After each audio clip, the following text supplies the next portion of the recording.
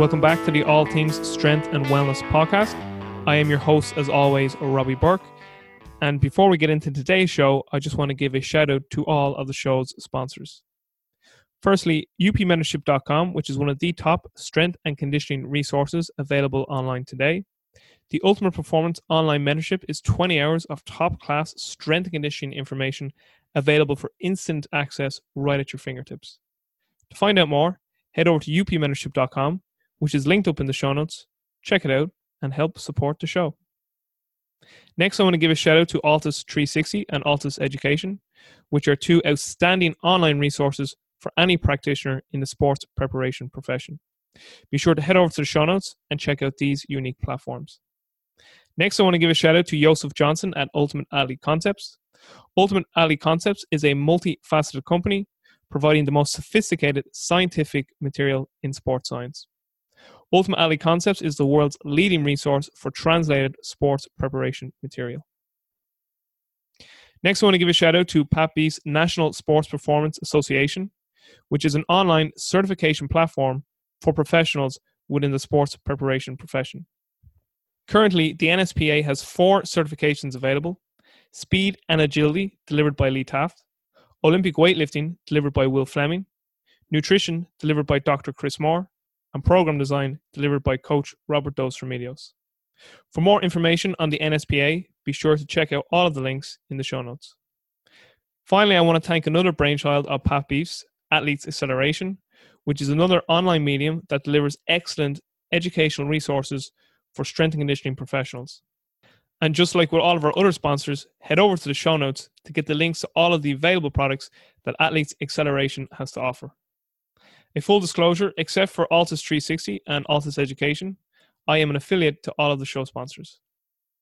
Lastly, before we get into today's interview, I just wanted to let all the listeners know that the podcast is now on Patreon.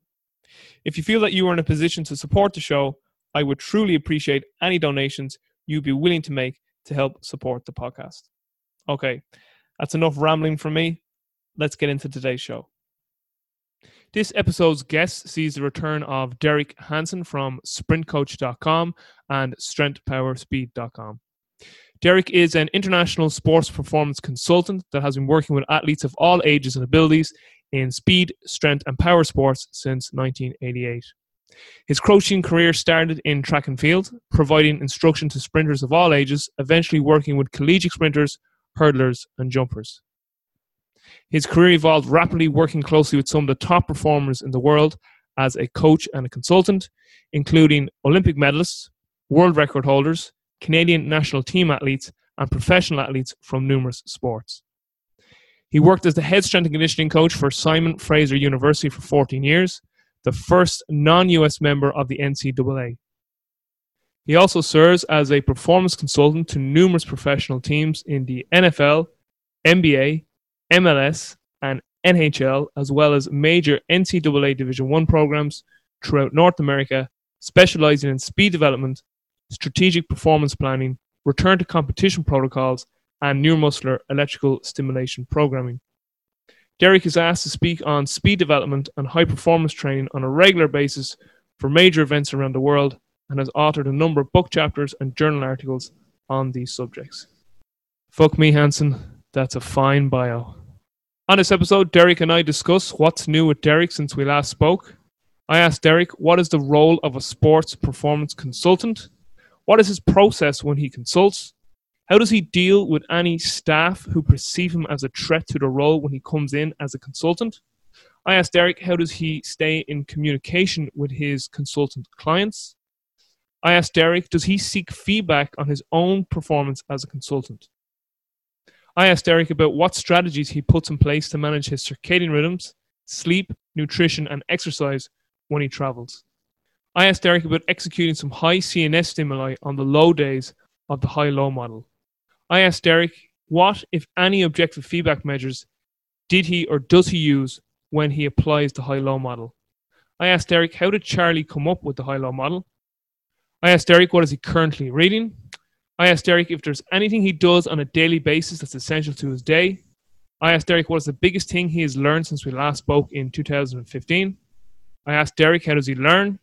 I asked Derek, how can you decide if someone is an expert?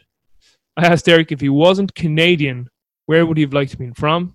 We get a good laugh out of Derek there. I asked Derek, how was the time in New York City with Pat Davidson and Doug Ketejian? I asked Derek if he only had 1 year left on planet Earth, how would he spend that year and why?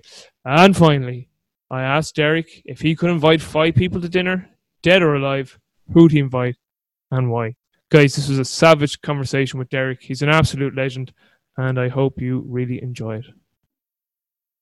Derek, you absolute beauty. We're recording. Thank you so much for our 10 minutes before we even start recording here. Had a nice little conversation. We have to have the uncensored conversation first, man. So. Yeah. Usually I recorded. I shouldn't record that time. But anyway, it was mostly me talking. See, what I always do is I burn the ears off my guests pre-show, so then I can kind of get it all off my chest, so I can shut the fuck up and let them speak then for the rest of the podcast. Just a reminder here too. So this is my show. Swearing is encouraged, as always. Awesome. And any profanities, burping, farting, whatever else. So I'm expecting high things from you, Derek, so don't let me down. But you were back on 2015. It was the first time we spoke. I actually, that show was around the chapter you wrote for Joyce's book, Joyce and Daniel Owendon's book, the High Performance Training for Sports. Yep. Where you wrote that chapter on sprinting, hamstrings and sprinting, wasn't it? It was. I think they wanted something about I think they initially asked me to talk about like weightlifting for speed, and I'm like, well, that's ridiculous. So I said, why don't we talk about like how you transition somebody and things that you look at, in spite of the weight program. I don't even know if I talked about weights, but it's like, let's just talk about speed, because everybody thinks they're so connected, but they're not. So. So I think it was pretty well received. I have no idea. Like, I think they paid me $100 or something. So, and you're still waiting for it. Where the fuck is the money, Joyce? Yeah. Whatever. It's cool. But since we last spoke in 2015, what's been going on? I think you were still at Simon Fraser then.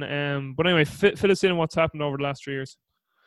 Yeah, I think we talked about this previously. Was that I think when you're with an organization, you find that, and I don't want to say this badly, but they kind of own you, right? So one, you're kind of, you got to filter what you say about certain things. And two, you just have your time taken up to actually pursue things that you want to do.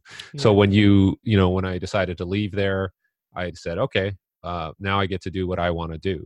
And I think I had put enough time, I think I was there for like 14 or 15 years.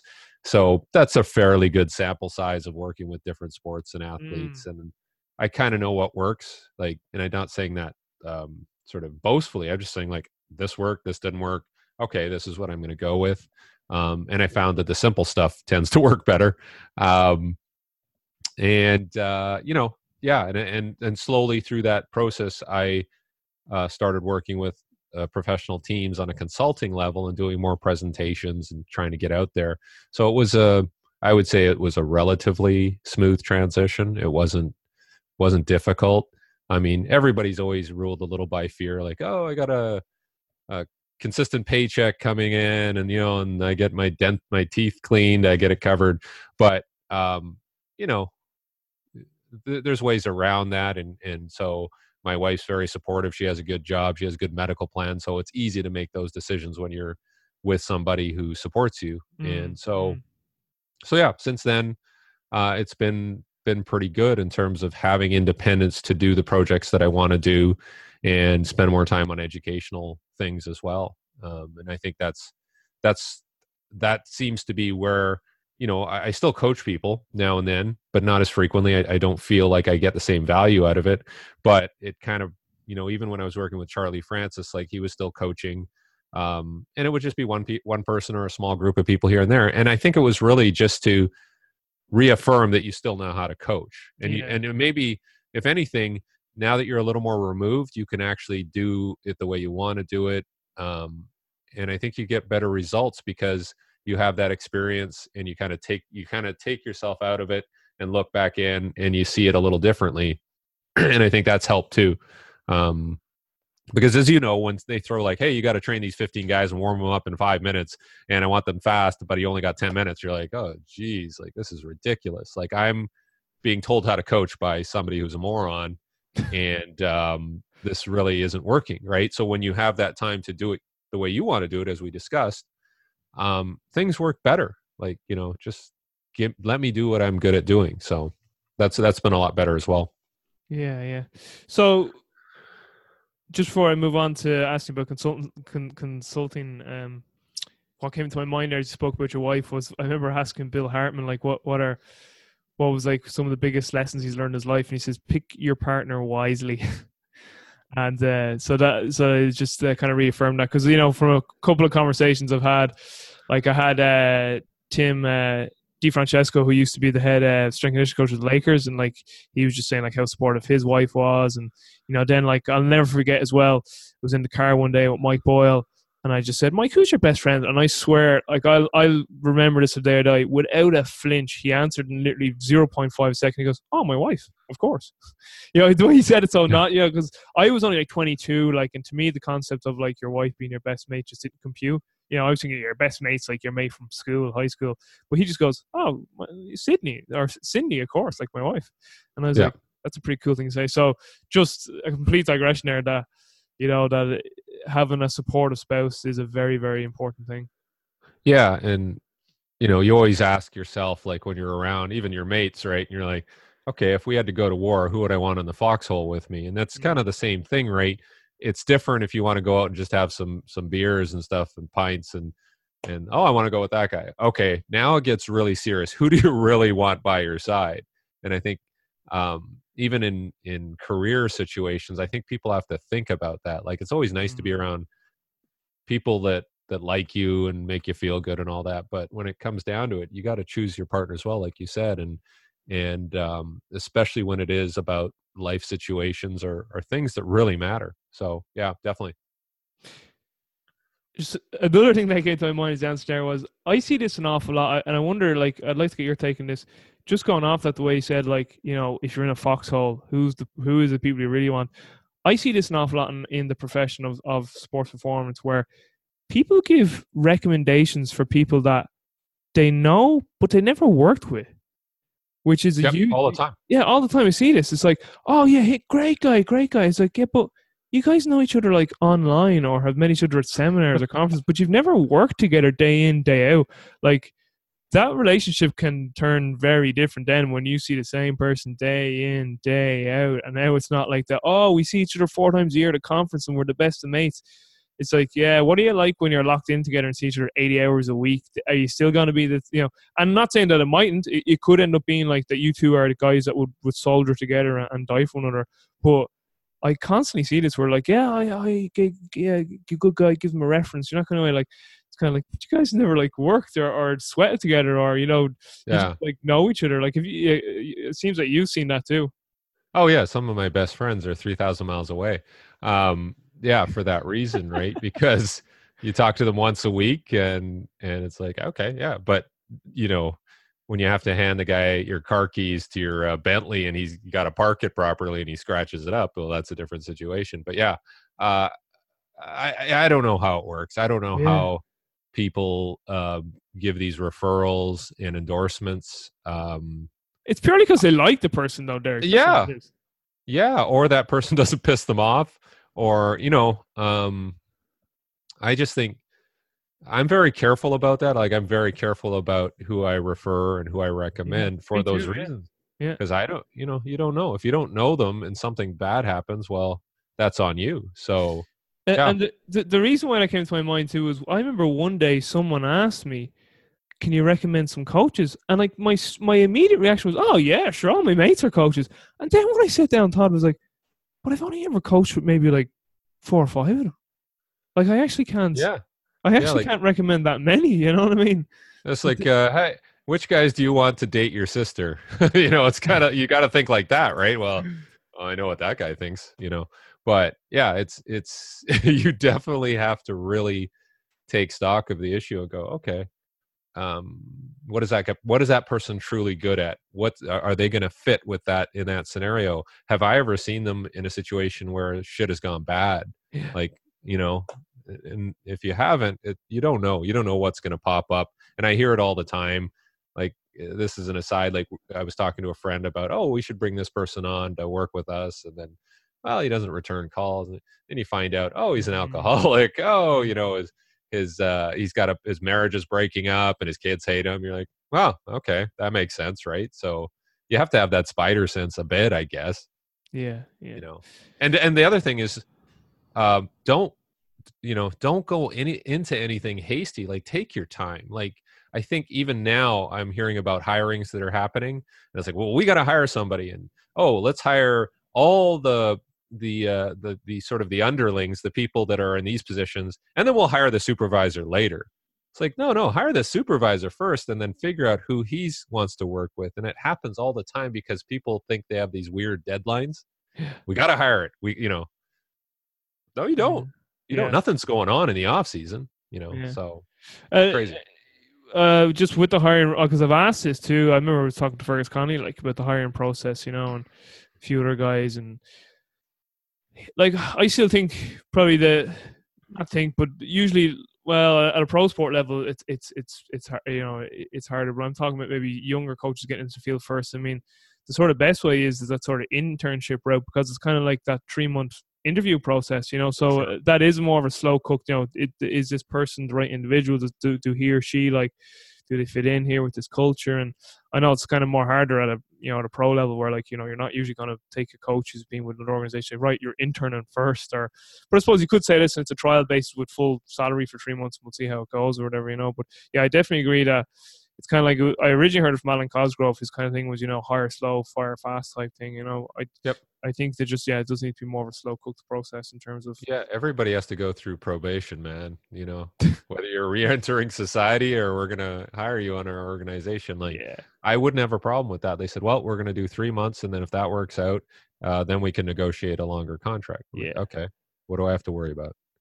All right, so you moved from Simon Fraser into this consultancy role, and you seem to be very fucking busy.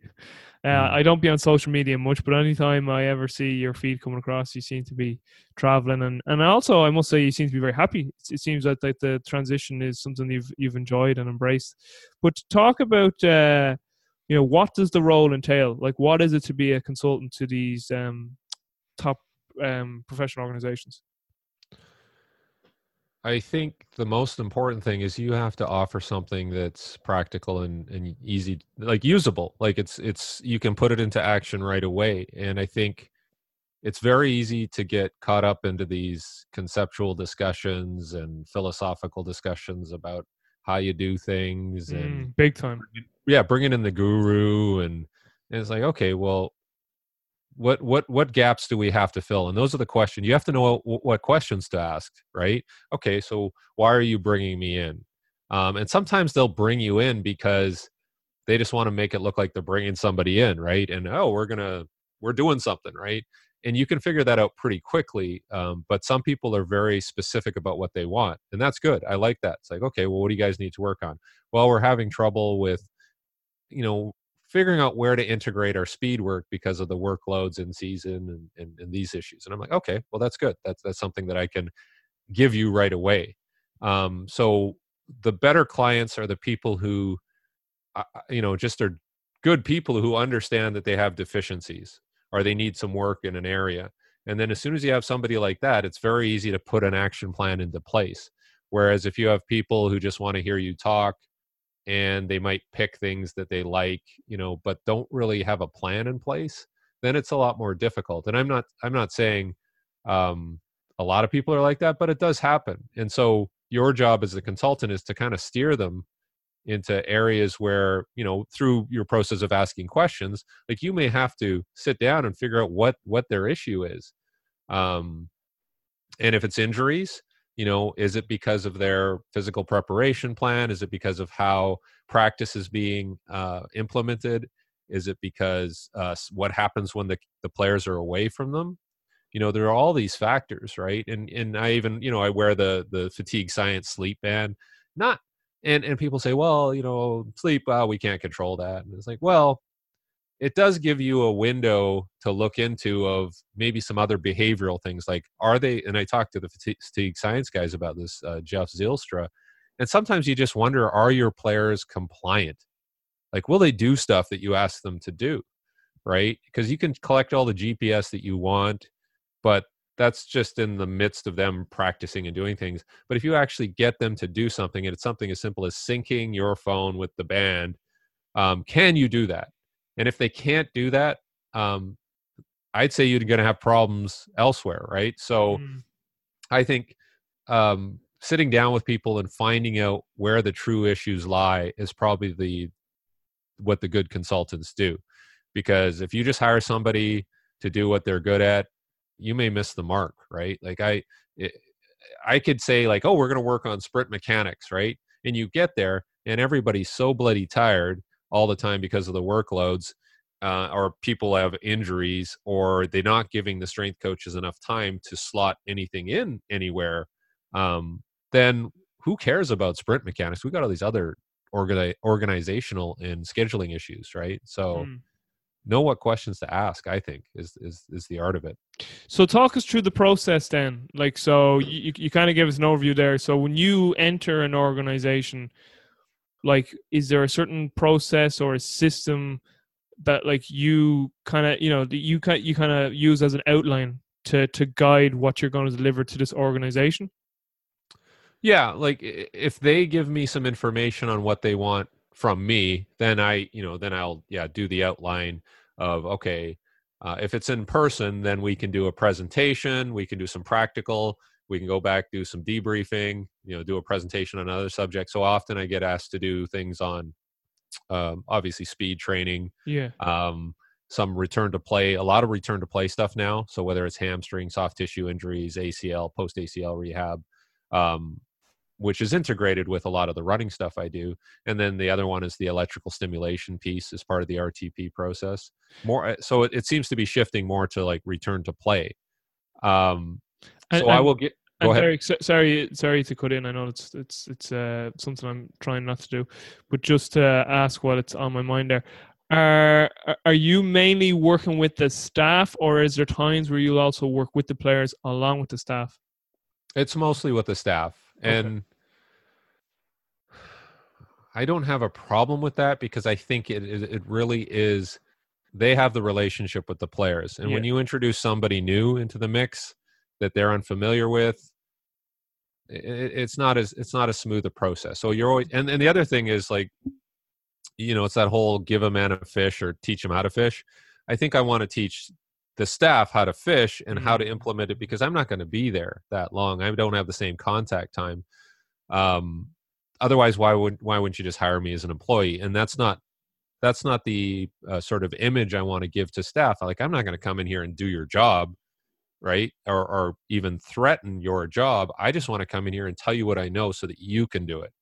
And I think that's the approach I've taken, and it's worked fairly well. And I think they understand that. Like, I'm not, as we talked about, I don't want to be an employee of a pro sports team. I understand how limiting that can be to a lot of the projects I want to do, and you share the same thoughts. So as long as they understand that off the bat, and that I'm here to facilitate them doing a better job, then it seems to work better. But yeah, on occasion for like return to play, there will be some hands-on stuff.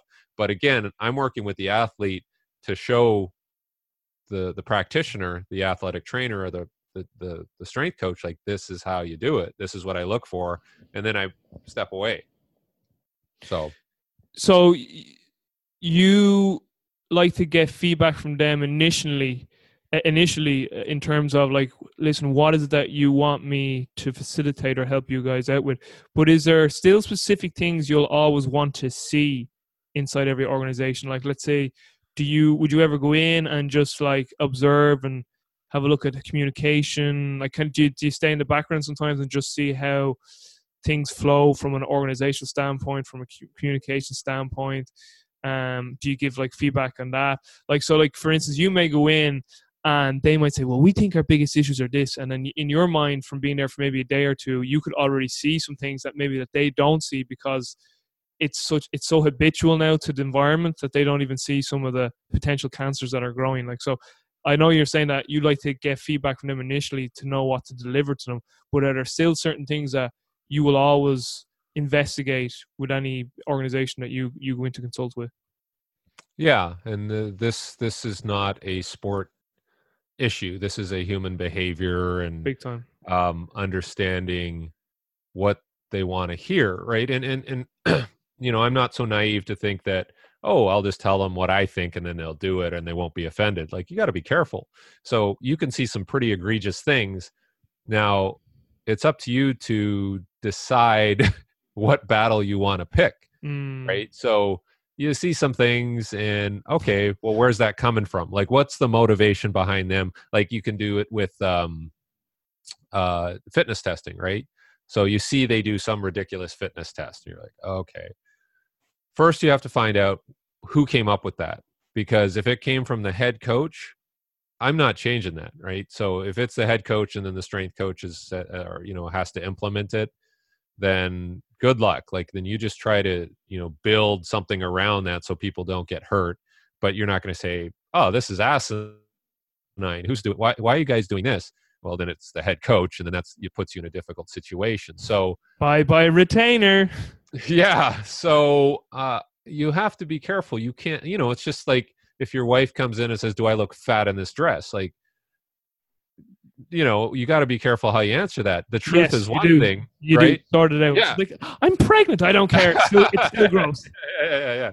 No, I love love handles. But again, that's a human behavioral, organizational behavioral thing that you have to manage and go, okay, well, I see that we can improve things on the warm-up side. We can do this a little sooner in the RTP process. But I mean, that is the one tough thing for me, is to understand why I'm being brought in and what I'm kind of permitted to comment on and what I have to be careful of, right? So, and like I see it every day where I see like, well, this person really needs to improve in this. Are they prepared to hear that? Like, are they mature enough to see that feedback? I know what you're saying. Yeah, and I'm not. You and I aren't immune to that. Like, I do some fucked up shit too, I'm sure, right? Where people are like, "Hey, you really got to change that," right? Like, my wife is really good at telling me about stuff, but, and do I change? Do I care? Do I want to hear that? I gotta keep improving myself so that I am immune to those types of comments and I actually enact them and change my mindset. But I think, there's some things where you just go, I hope I can move the needle a little bit here, this way, on this issue. And then when they see that works really well, maybe it kind of opens the door for some of these other things, right? But you have to be careful. And these organizations, and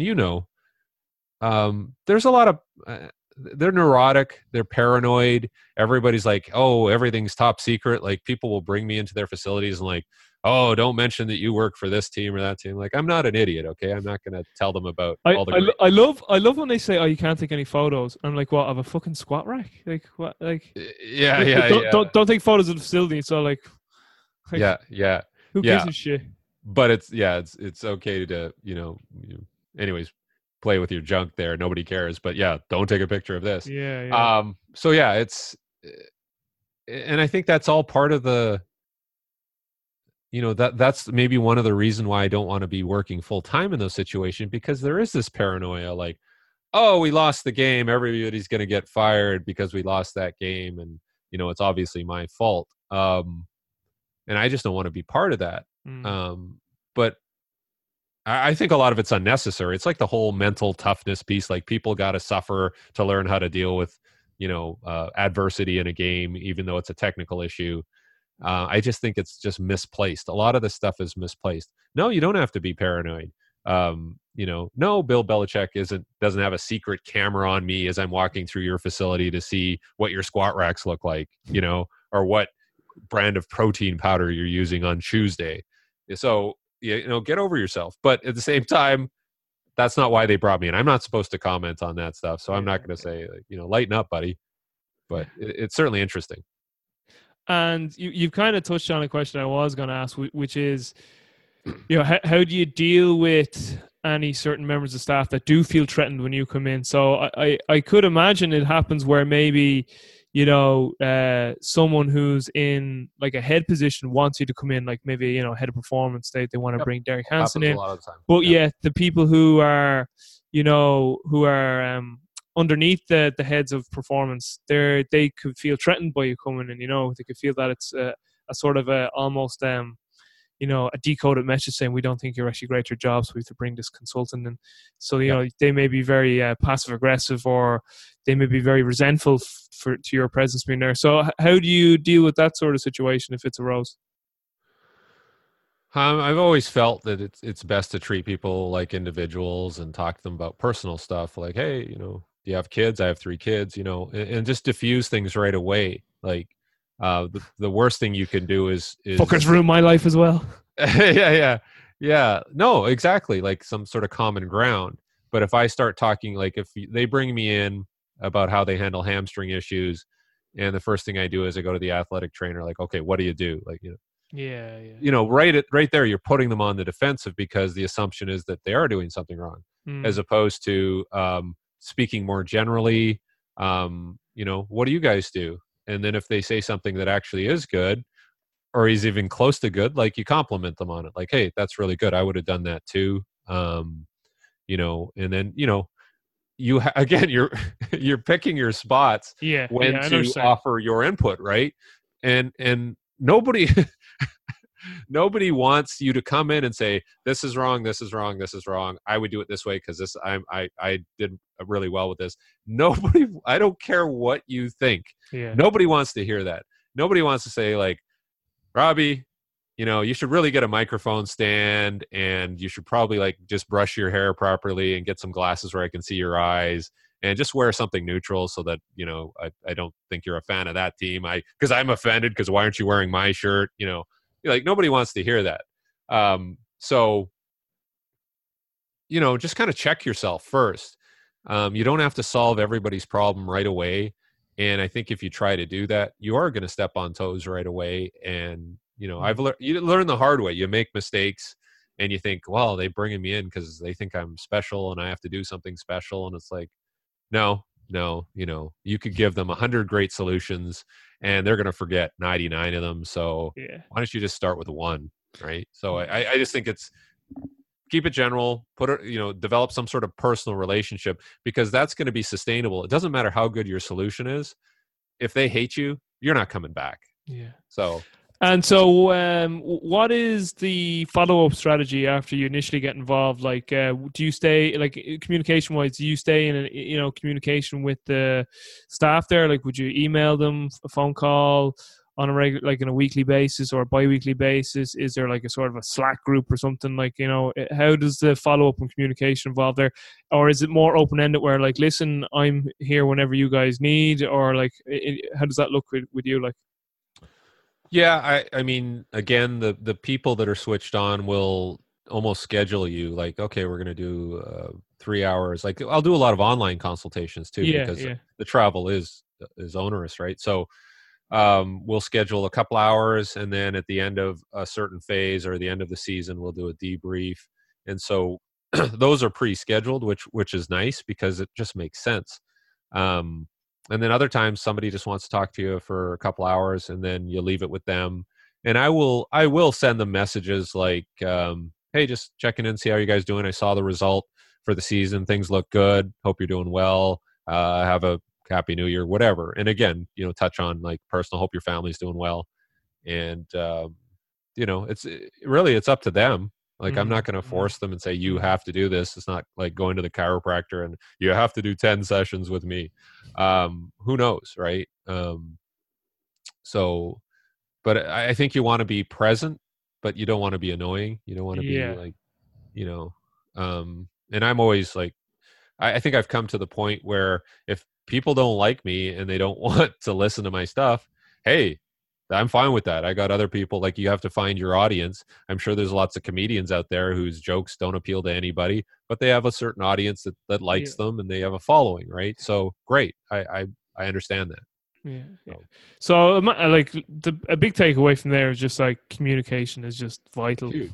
and just having good development of your EQ, not just your IQ. So, again, I suppose like we've heard it a lot of times, no one really cares how much you know until they know how much you care. Type of job, and And you have to, and I will say this about that: you have to put yourself in situations where you're forced to into those scenarios, and it's not just yeah, job scenarios. Like if you have kids and you got to go talk to their teacher or their coach, or you're dealing with your spouse and the in-laws, and I mean, it just forces you to deal with different scenarios and different conflicts and things, so that when you have to deal with it in a consulting role or a job situation, it's easier. But if you kind of go back and isolate yourself and just go after people on Twitter or whatever, Facebook, it's not the same. Like, handling yourself one-on-one and speaking with people is a skill, right? yeah. So Last question there on consultancy before we move on.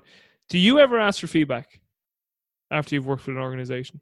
oh yeah, Yeah, absolutely. Like, is this working? How do you feel? Like, do you need more support? I have a little, I even have questionnaires that I'll send to nice, them, nice. Yeah. and sometimes people, um, fill them out. Sometimes they don't. They're like, yeah, we're happy, Yeah. right? Well, we're happy with your service. I don't know if they're actually happy, but I yeah, do. I think, I do think that's important. Like, I think that does show a good level of maturity and growth and development when a person actively seeks for feedback on their own performance. yeah, I don't have a problem with it. Like, nobody likes hearing bad news, but you have to kind of filter it and go, like, if I love looking at Amazon reviews and TripAdvisor and seeing, like, so I'm looking for a hotel and, oh, look, that looks like a good one.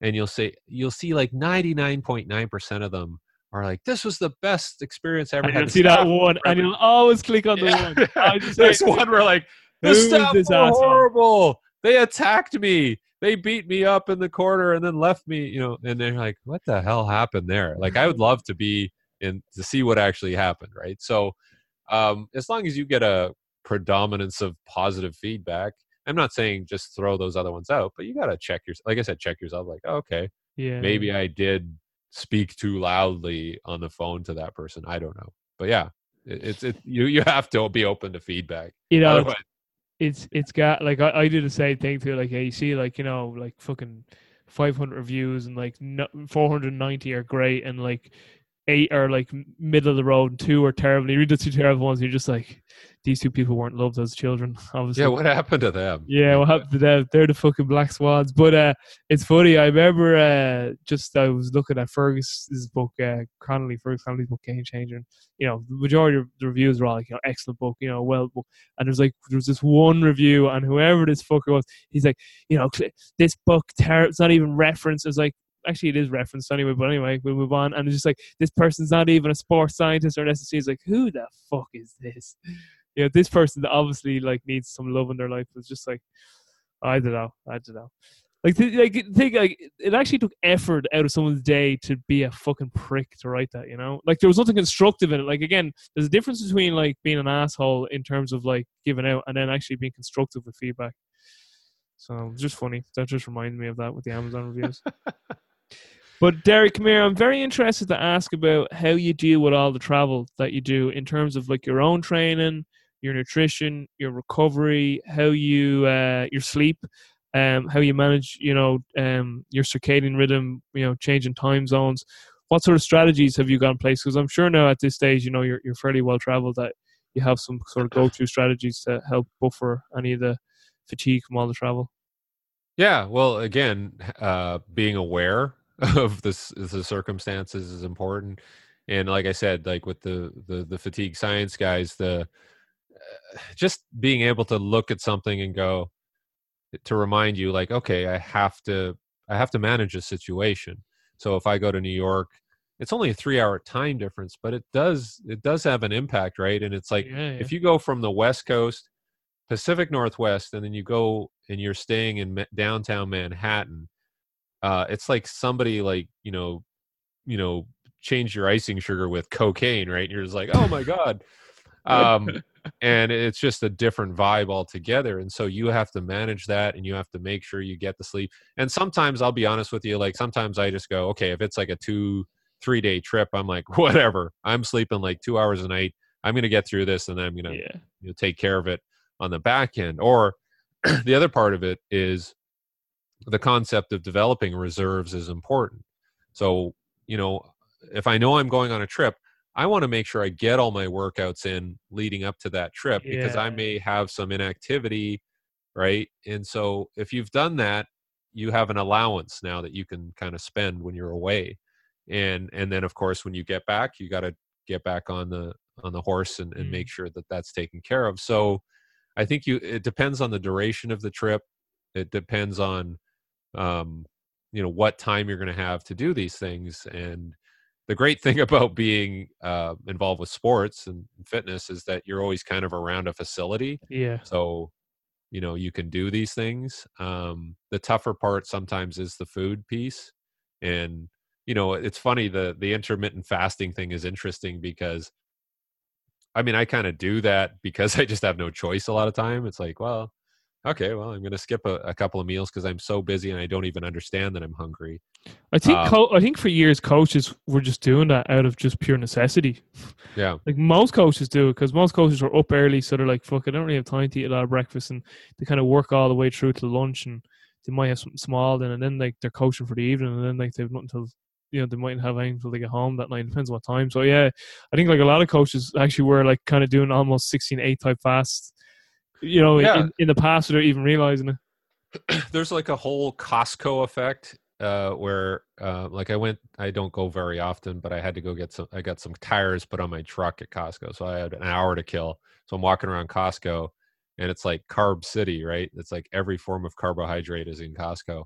And so then you buy it, right? Because it's there and it's available.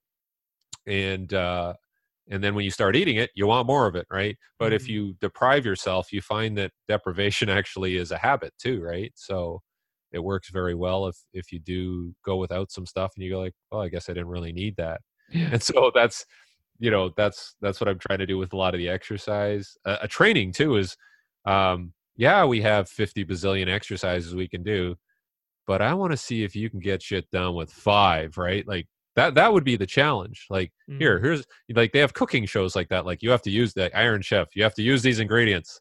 Let's make a great dish out of these ingredients. We should do that for strength coaches, right? You got 5 exercises, man. Let's see what you can do. To be honest, 5's even too much. It's too much. Yeah. What can you do with just fucking 1? Like Dan John's like just 1 lift a day. But it's so true that's one thing as I've matured as both as both a person as well as a coach, is that like, that I remember Mike Boyle said this when I was younger too. He goes, cliches are cliches for a reason. So like less is more, quality over quantity. And, I've often said this on their podcast about Jack White, Jack White from the White Stripes. And obviously now he's out on his own in the last few years. But he always speaks about like constraints and how constraints lead to more creativity. So like when he was with the White Stripes, right, they could only wear 3 colors, red, white, black. That was it. And how many different ways can he set up a stage and the clothes they wore, those 3 colors? When they played live, no set lists, none. So like they went out on stage and Meg was on the drums and she was like, I have no clue what he's going to pull out of his arse here. Like he could fucking do anything. Like, and I have to attune to it like now in the moment. There was only ever 3 things that could happen at once in terms of the performance. So it could only be vocals, drums, and one piece of a instrument. So either piano or the drums or piano or guitar. And what else was there too? Oh, he'd also too, he would play songs like say on the piano that he'd never played before on the piano, like versions of it, like just live in the moment. Yeah. Or he'd play songs that were originally on the piano on the album on his guitar that he never played before on the guitar, like just live in the moment. And when he was interviewed, he was like, to him, it's fucking robbery of someone's money if you just go out and do the same mundane performance. To him, it just destroyed creativity. Oh, and also he played with horrendous pieces of equipment. So if you watched him live, I swear to God, there's loads of clips of him where he's playing and his strings constantly break in the middle of a song, like, and it just shows the level of mastery this man had. Oh, and sorry, and the other thing too, Meg was a fucking terrible drummer, like terrible. And no, she obviously got better as the years went on, but like like when they started originally as a band, she never played the drums, and like literally like their first few gigs, like she'd never played drums at all. And there she was playing in front of people, and Jack was like, just play this beat, like just do that. Just do that. Yep. So like he really constantly constrained. And then you just think about like Newell's model, constraint-led approach, and like, how in terms of like emergent movements come from a constraint-based approach, and it's just like it's just funny you mention that too. Like it's the same. We can apply the same thing then to physical preparation. We can apply the same thing to nutrition. Like it's funny. I don't know about you, but some of the best meals I ever have is when like you're starving and you're like, fuck, I don't really have much time to get, like, I haven't got much left in the fridge or the cupboard. And you just quick something together, like 3-4 ingredients. You're like, that meal was unbelievable. Yeah. 3 or 4 ingredients. So, yeah, definitely, I think constraints lead to creativity. It's deprivation is the new activation, right? Like if water can taste amazing if you don't have it for like most of the day, right? Hunger's the best sauce. That's the other thing too, because I don't know, has this ever happened to you? You're you are starving and you eat this meal and that was the greatest meal ever, and then you go and make that meal again another time when you're not quite as hungry, and you eat and go, "Oh, that wasn't quite as nice. Why wasn't it?" Because when you edit, like you would have fucking ate anything and it would have been the nicest thing in the world. So I definitely agree with that deprivation quote. Yeah, when I lived in Montreal, we'd go out and we'd all get plastered, and then by 4 a.m. you hadn't eaten anything, you're dehydrated, and we go to this one slice pizza place where it's like a buck a slice, and Sounds like heaven. Yeah. And then I went there one time during the day. I'm like, this is horrible. It's disgusting. Yeah, I know exactly what you're saying. High-low model. So I told you I had this question for you beforehand. Mm-hmm. So, anyone listening to this knows the high-low model, and that, Charlie popularized the high-low model.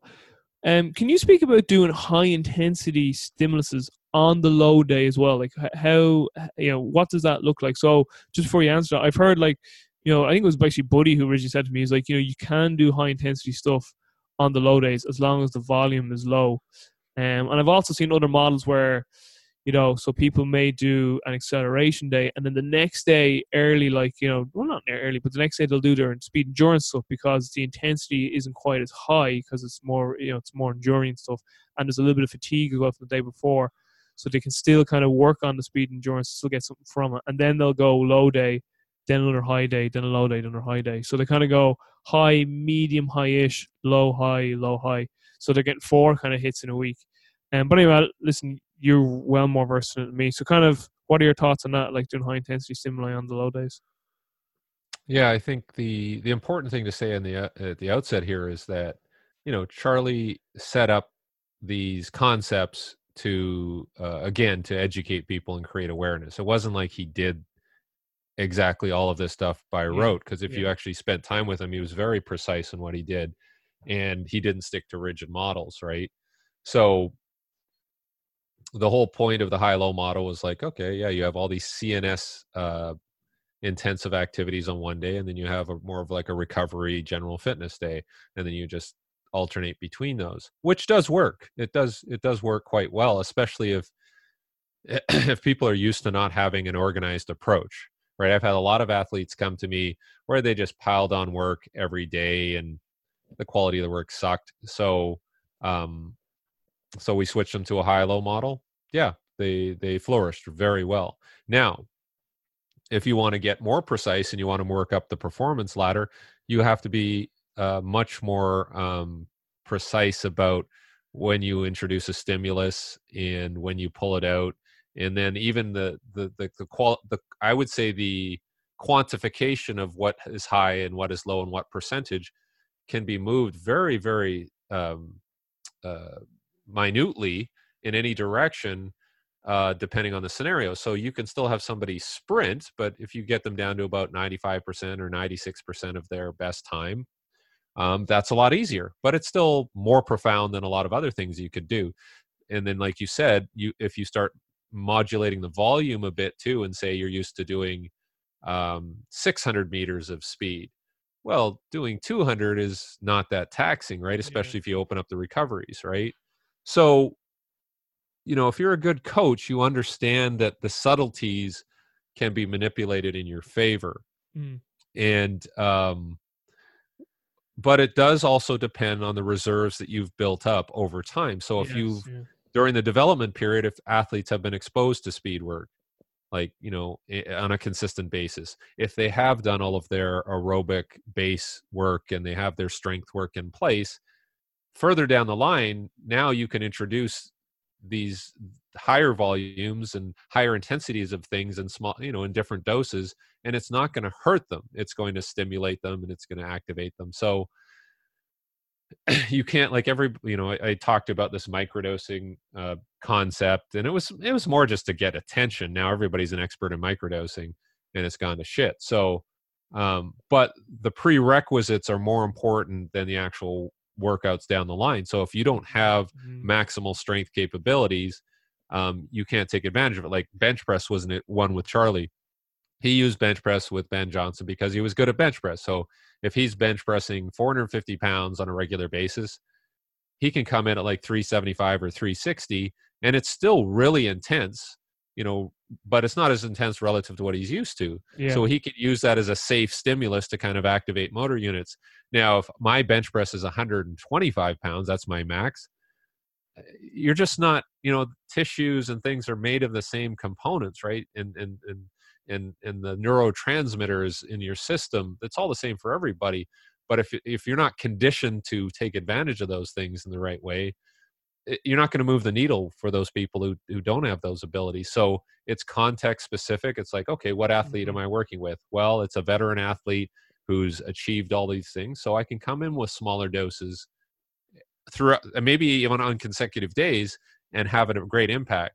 But if it's a young athlete and I'm doing smaller doses every day, they don't have the output characteristics to really create an adaptation. So you need larger volume. Volume is more important than intensity, probably.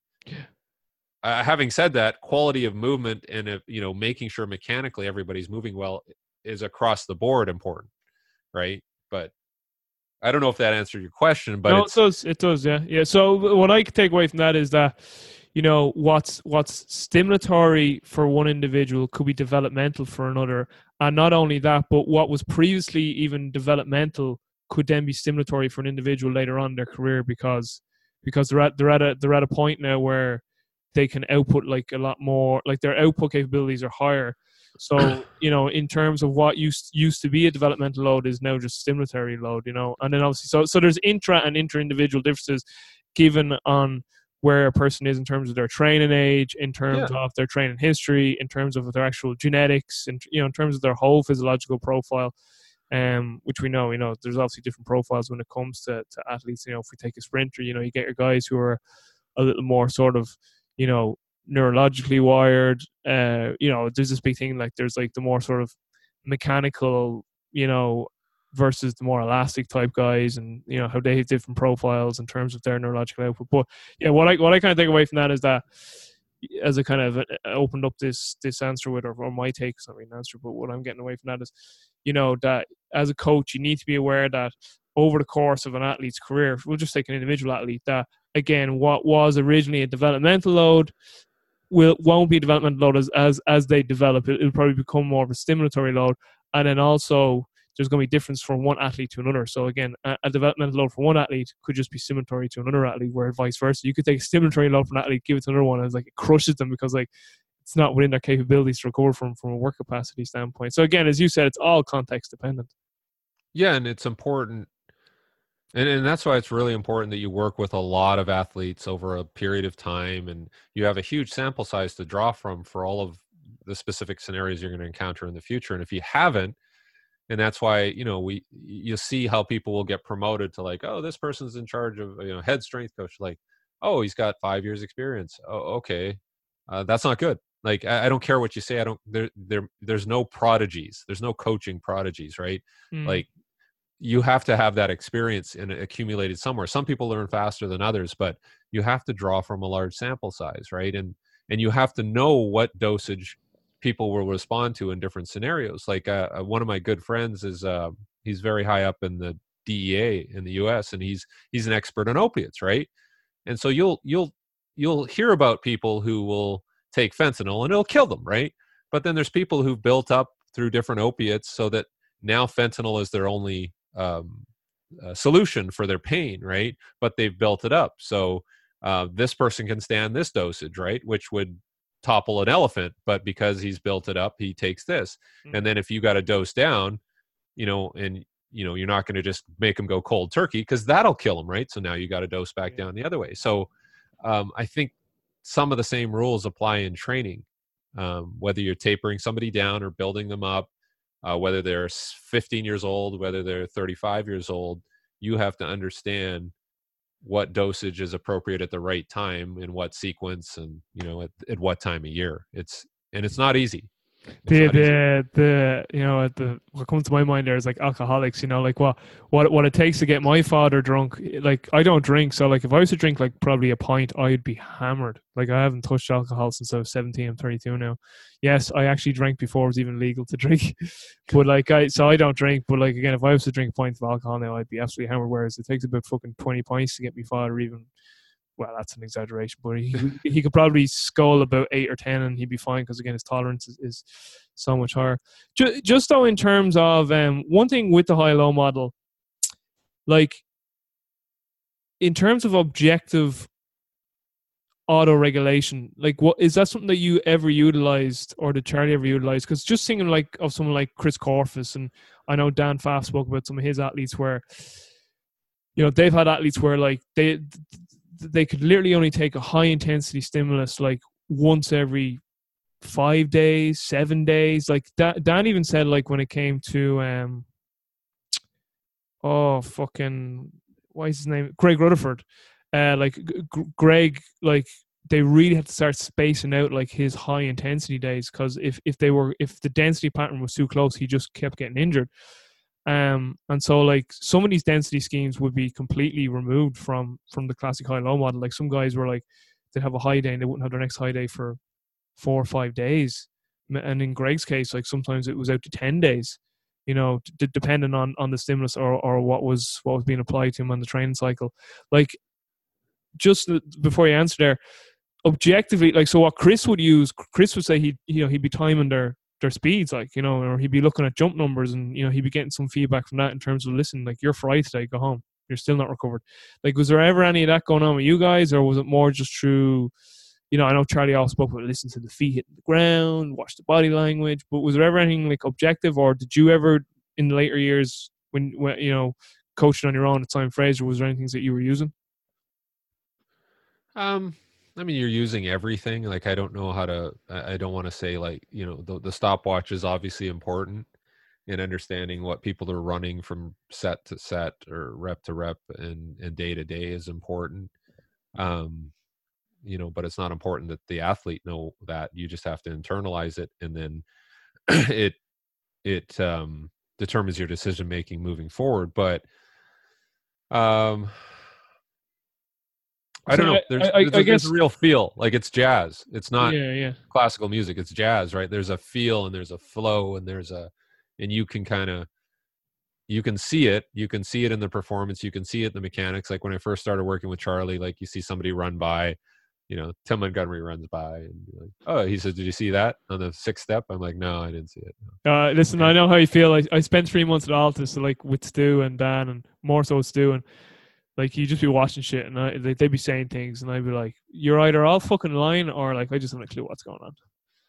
Yeah, and so, but that takes time, and whether or not you intervene or say something or do something is one thing, but you can observe, and then you see patterns over time. So it's just patterns of behavior over time is probably more useful than one thing. Like, oh shit, that this happened once. And then it and then things shift slowly, right? You're not, oh, we got to do this different thing right now. And so with the Rutherford example, and again, I have no idea what they did, but okay, so there's a neurological component, right? But you got to be careful. Like, if you say we can only hit this guy hard once every 6 days, so what are those other days looking like, and on the relative scale, like, and then what's happening on a tissue level versus what's happening on a neurological level, a certain central nervous system level, what's happening in terms of like what kind of physical therapy they're getting. And then you start drawing lines. Like, that high day might be really high for somebody else, but what he considers low is still probably profoundly high compared to somebody, other athletes. So goes back to what we previously spoke about there. Yeah, it's just all very context specific. And I guess what I'm trying to, sorry, Derek, I guess what I'm trying to get at too is that like a lot of people, like when they initially see high low, like it makes a lot of sense, and then they're just like they kind of just rigidly apply this high low model without knowing. Like I suppose like I interviewed Vanna Setkin there a while back, and the podcast isn't out yet. It'll be out before this podcast is out, so people probably listen to it by now. But he talks about his windows of trainability, and his whole thing is it isn't so much about volume and intensity and density. It's more so about how those are timed to the athlete's system. In terms of if the athlete is obviously ready to take a certain volume or intensity or a density scheme of a training stimulus. So that's kind of my question in terms of like. I don't disagree, but they're selling a product too that's supposed to put you in that window. But and I've had stories counter to their product where said, look, it said like this is when you should train them, or it said you shouldn't train or you shouldn't be good here, and then somebody goes out and has the game of their life, right? So I don't know, like that's one tool that you could use. Right, that's one tool that you can use that you factor into your decision making amongst all these other data points that are in your head. But I mean, I think they're all important. The intensity, the volume, the timing, it's all important. It is important. You have to decide how you put it all together. Like I just suppose in terms of the example of Chris Gorfus there, using sort of the biofeedback of time the sprints and seeing how far off they are off their best time. I mean, it does beg the question then, well, what the fuck are you going to do the day they turn up like that the day of the meet? In that state, like, you know what I mean? People said that about Omega Wave too. Like, oh, it's a Super Bowl, everybody's in the red. What do we do, right? Just sit everybody? Like, so you have to, it's information, but you have to decide how actionable or when it's actionable or, what, you have to make the ultimate coaching decision based on the information you're gathering, right? So everybody wants to make the smartest or most educated decision possible, but sometimes it's not possible, right? You just have to do something. So the best advice I can give people is that's why this time thing is so important. Like this time at working at something. That's what's mastery, isn't that what it's called? Mastery, it is like it's all freaking trial and error, right? Yeah. And who's the best at taking the information from that trial and error procedure, right? Like I was working with somebody yesterday with electrical muscle stimulation, and we're figuring pad placement, right? And if I go by the pad placement that's in the book, I'm an idiot, right? Like I got to start moving things around and checking responses. And and I told the person that I was working, I'm like, this is trial and error. I hope that you understand that I'm doing through and taking you through all this because I need to diagnose the situation. And the only way I can do that is, and it's a safe scenario, but I'm just saying I need to try it in different ways and get you through different movements. And then I'm getting feedback from the machine because it's giving me what the milliamps are that are going through the system and the difference between left and right and, different muscle groups. It's giving me information. Now I have to base my decision on where we go on what they're telling me, what the machine's telling me, what I see, and that's hard for people. That's hard for people to go, wow, that's a lot of information. But, the guy that's the expert air traffic controller, there's a lot of fucking judgment going on up there that you are trusting that guy based on his experience. Yeah. Right? Just before we move on from talking about high low, like did you have like well, I never make assumptions, but like, did you have athletes where like their high low scheme, like, did you just purely go off field? So like you could have an athlete where, let's just for the convenience of this conversation, high day on Monday and, low day Tuesday and high day Wednesday and then, low day Thursday and not feeling great Friday, low day, and still not great Saturday, low day, high day again, the next whatever Sunday. Sure. Like, was it more sort of have you auto regulated the high low system like that? Whereas like it could have been a 3-day low before the next high, and then sometimes we went back to back high. Like, just was it more sort of flexible like that? Because again, I just think people see high low and they're like, oh, it's just high low. Yeah. You know what I mean? Like I work with Benicio del Toro, and he's like got an Academy Award. Brilliant guy when it comes to like screenplay, script, dialogue, acting, whatever. And he was taught by Stella Adler, who taught like Marlon Brando and all these, great actors, right? And so what he does is that he takes a script and then he essentially like takes his part and he rewrites everything, all the lines. Like, this is how I see the actor presented in this movie, right? So, and I think we were talking about something, I think it was like Sicario, the first one, and he's like, I don't like how they wrote this, I want to write it this way, right? And that was a great movie. And so I just said, why don't you just tell him, like, hey guys, like, I'm just gonna don't even write anything, just tell me what the character is gonna be, and then I'm gonna write it as I go along. And he says, no, you can't do that. I need a structure upon which to make my assessments and my judgments. I don't care if it's wrong, I don't care if it's right, but I need a structure. So, and then he does his rewrites, throughout the entire film. Like, he comes back, he rewrites every line, 5 times over. He said Jack Nicholson did that. He always did rewrites during the process of the film, right? Okay, but that hit me. Like, maybe that's what high-low is. Maybe it's a scaffolding upon which we assess people, right? It's a pattern, right? And then you throw them into the pattern, and like, they self-organize, and these people's respond and these people don't. And if you have the non-responders, then you make adjustments. But it is a starting point. And that's all periodization is. Everybody's like, oh, periodization, you got to do this. And, oh, periodization sucks, you just got to wing it, right? And it's somewhere, they're both right? But you do have to have a structure to start with. If you go in there saying, and Charlie Francis, if you go back, they did a lot of glycolytic work. They did a lot of high reps in the weight room. They did a lot of longer runs, and everybody's fucking talking about like, oh, Charlie, like, oh, it's this high-low, there's no middle. It's like, well, yeah, there was middle, like, but get off your high horse. Like, we all kind of fumble with this stuff. But you have to go through the process to discover, the solution, right? And I think that's where people miss it. And I don't even know how people do their education. And, right now it's like, it's just a shambles, right? Like, oh, I want to be a strength coach, I got my certification, let's do this.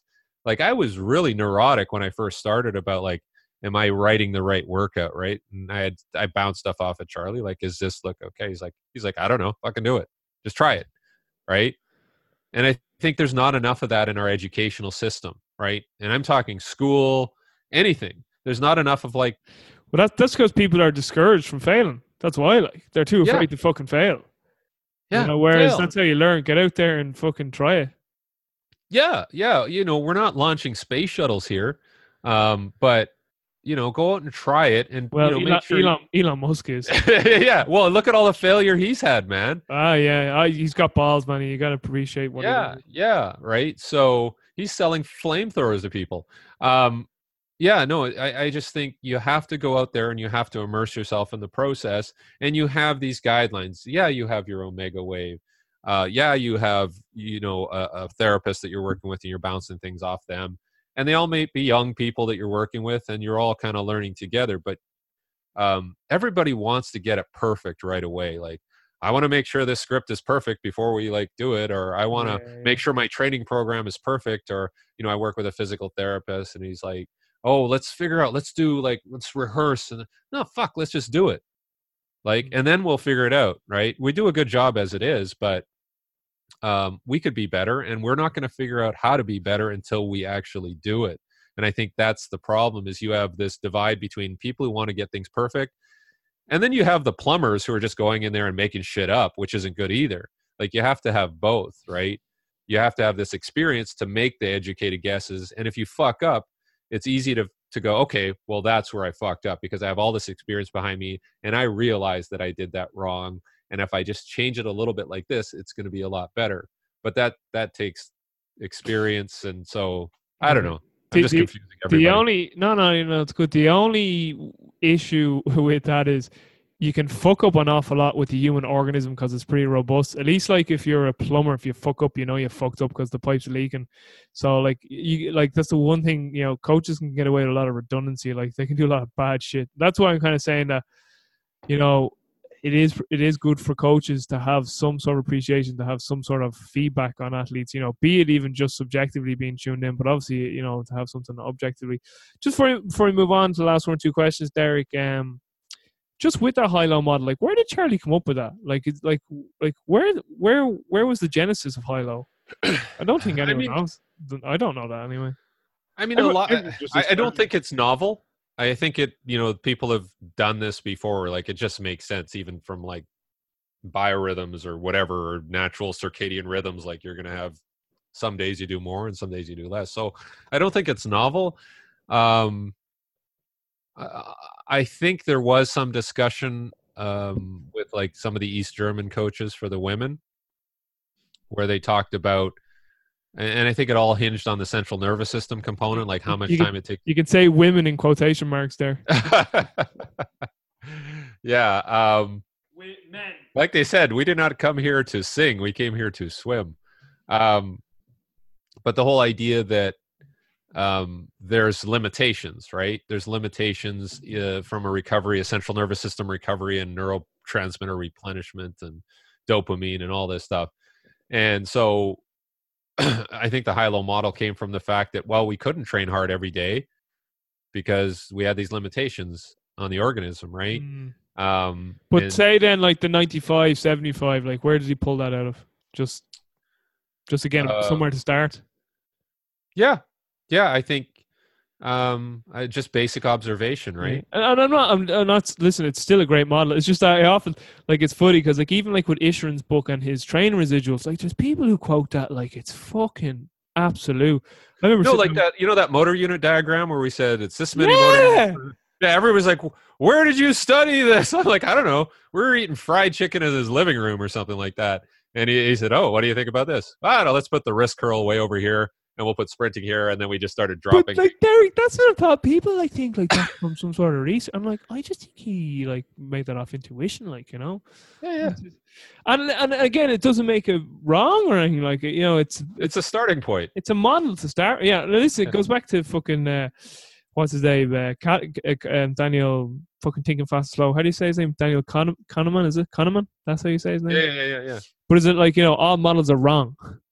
You know, so like no matter what the model is, it's always going to be wrong to a certain degree. But it gives you, again, a starting point, a frame of reference to build from. Like, so, no, I'm just interested in that, you know, because even, it was funny, I was just rewatching some of his videos. It's so funny, those videos he did with, you know, Angie, and like they're down in the basement, and like, he's like so laid back and so like parasympathetic, and she's like just really like, you know, just like she's so fight flight sympathetic, and she's just like high and low. Yeah, it's high and low. Oh, it's unbelievable. Yeah, but it's so funny to just watching her, like she's just like so like tuned in, fucking pupils dilated, and he's just like, okay, honey, whatever. But his video on weights for speed is very interesting too. You know, so I mean that's something we could definitely talk about on our stage, because I know we're running short in time here. But I'd be interested to maybe ask you some questions in around that.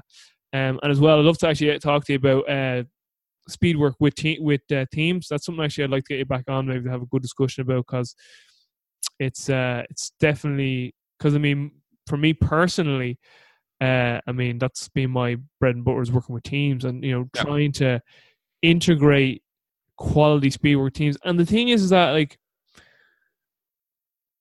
you go in with someone like NFL, and a lot of them NFL lads are very well established with speed work, because it usually is a very big part of their preparation in college, you know, even good high school programs. Well, I would argue that no. Well, I mean, it's a big natural selection meat grinder, and the fastest guys are the faster guys with skill. Yeah. Right? But if you go and inspect some of the training programs, it's not true speed work. Sorry. What I mean by that is you've better athletes to work with. Yeah. But like I'd say in my world, I'm working with like amateur, like, and again, I mean, no, it's like people say, I mean, it's a nice possible way. It's not gonna be nice. Like, you're working with guys who are duds in terms of their movement, like they're disasters, like they're amateurs, they sit at a desk all day, and you get people go, you know, should we work on their speed work? It's like, listen, like nothing's gonna change that kyphotic mess over there. Like, you know what I mean? It's just like nothing really is gonna change it, you know. And the other thing is that we only got like two training sessions a week plus a game at the weekend, and you get all these people saying, you know, should we do all the speed stuff? It's like, we just don't have the fucking time, like, you know. And then they're getting injured, and it is like what I've started. Sorry, I'm rambling here a bit, and I'll let you answer now. What I've started to appreciate over the last while is that everyone's talking about like all these long-term like development programs with kids and all, and it's all like they're in the weight room doing squats and hinging and planks and push-ups and all this. I'm like, listen, all this stuff is great. It all has it all. They're doing somersaults and gymnastics. Like it's all part of the puzzle. It is a piece of the pie, no doubt about it. But I was like, the one movement that they are going to do repetitively over and over, like the one they're going to do the most is sprint, and we don't do anything. And people are wondering, why are all these kids breaking down? I mean, they were on an LTAD program, and it's just like, do you fucking think single leg deadlift is going to prepare somebody for the ground? I don't need to say this to you, for the ground contact times, the velocities, the joint angles, the blah blah blah blah. And it's just something else there I was going to say that will come to me in a second, but it's just like they're just not physically prepared, like for what they're going to encompass. They're like, again, it's just like that's the environment they're going to compete in, and they're not ready to compete in those environments. And people are just like scratching their heads when they're wise, like, well, what have we actually done? And again, it's because people. I know what I was going to say to you. It's because we don't have the education in speed in sprint mechanics and proper speed programming and stuff. But again, it's mainly more so the mechanical models. But what I was going to say for that answer is, like, it really is the equivalent of going into a weight room and watching somebody just have horrendous deadlift technique, horrendous squat technique, horrendous technique in everything, and not doing anything about it, and thinking, and then wondering, why are these people getting injured? It's like, it's the exact same. It's just because speed is so much harder to see and correct, and people just don't have the same education. Because again, weight room stuff is just so much more easier to control because it's slower. But anyway, that was me ranting on that. But I've just come to that realization. Like, everyone's talking about these long-term athletic development models. It's like, you know, we've our hinge and our squat and our push and our pull and our plank models. Is like, that's all great. Still not going to get them ready to sprint or change direction. Yes. It is your show. It was interesting. I put up, I think I got like 200,000 views of, I had 2 treadmill examples, and one was a 15-year-old girl who was a soccer player. And the other was Pat Davidson. That's disaster. Well, actually, he was pretty good. But one was a kid with a track and field background, did long jump. Anyways, so I put it on and I drew some little circles to show, or ellipses to show what their heel recovery is and sort of the vertical action.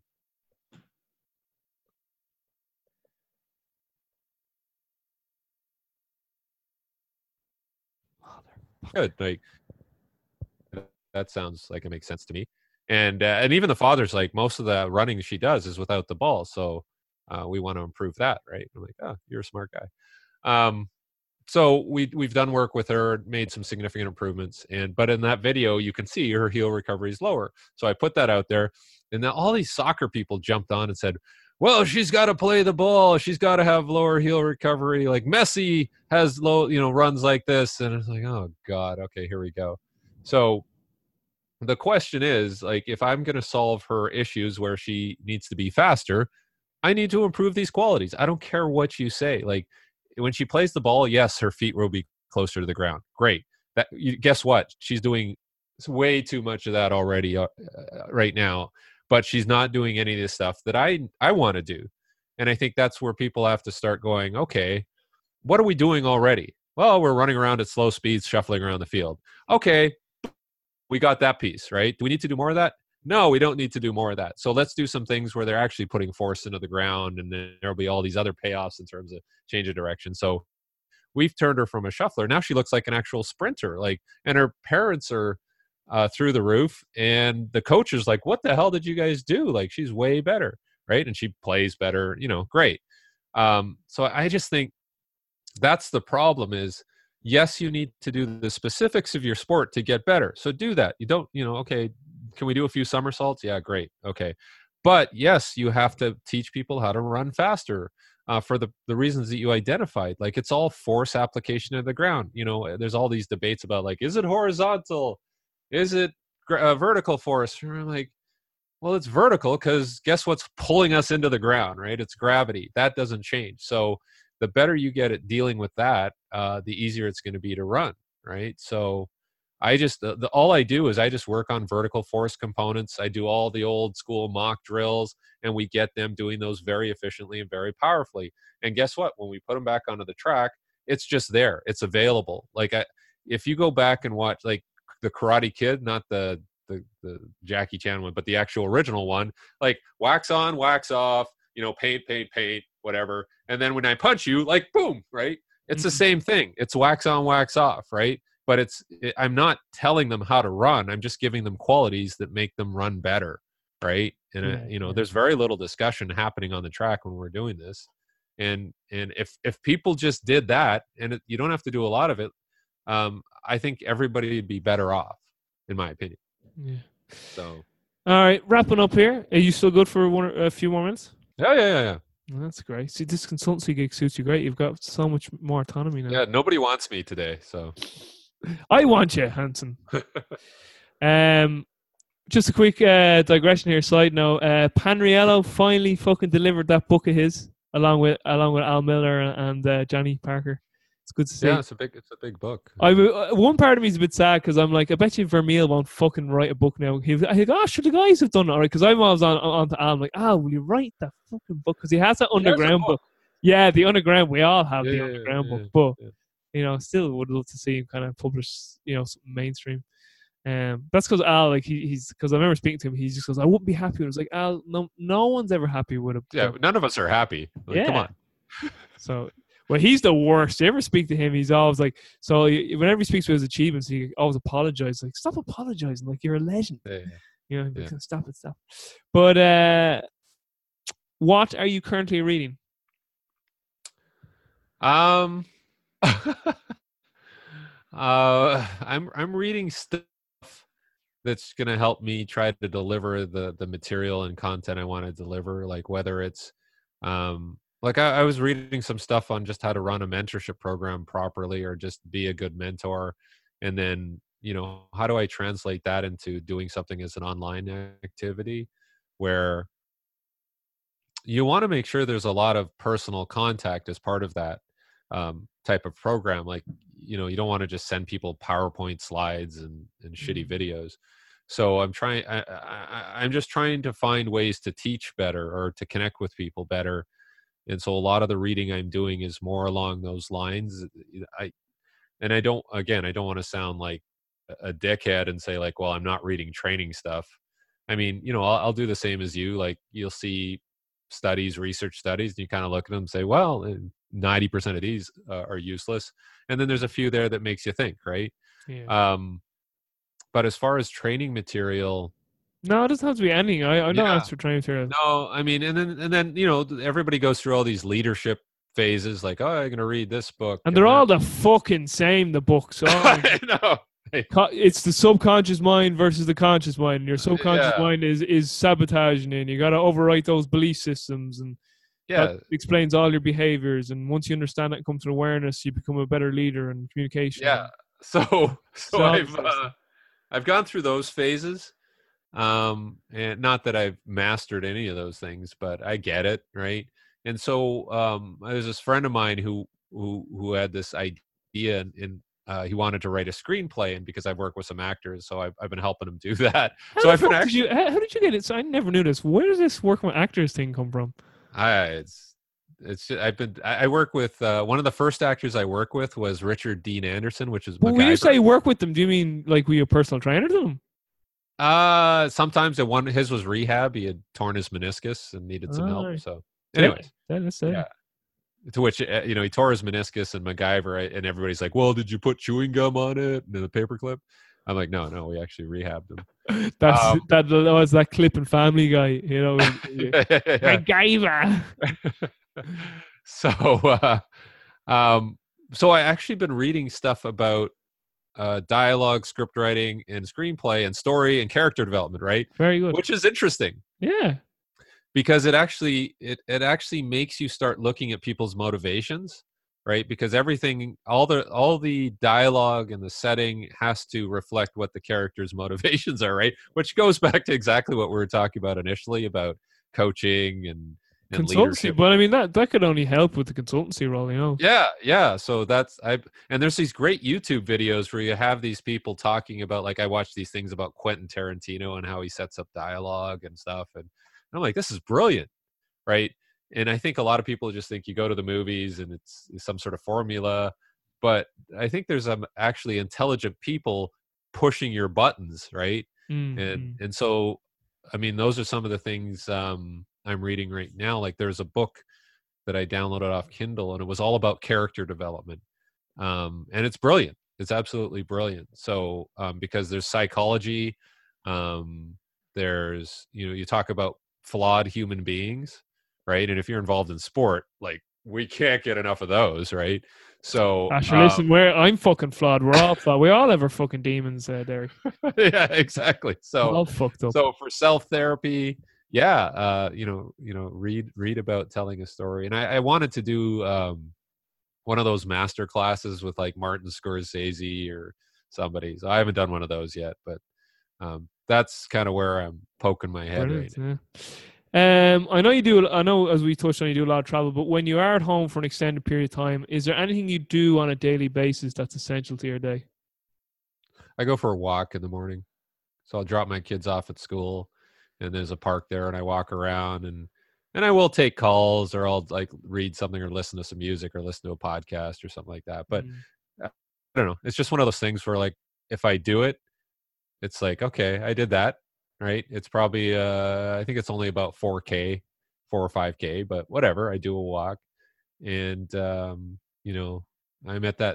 turning 50 this year, so I want to stay as fit as possible, but you got to be careful too, right? You don't want to push yourself over the edge. And I'm pretty conservative in everything I do now. Like, I'll still lift weights, I'll still run and sprint and all that, but I take the edge off. I'm not just saying this now, and people listen be like, "Oh, he just kissed his ass." You honestly do not look 50. Well, I've got it's in August. My birthday's in August, so I got a couple of months here to fuck myself up. So honestly, I didn't think you were near 50. You look fucking. I actually thought you were early 40s. To be honest, it's the walks. It's the walks and and the intermittent fasting, the random fasting. Yeah, extends life. Yeah, people also, it extends life. It's like, well, they've only shown it in fucking rats and mice, but there could be some potential there.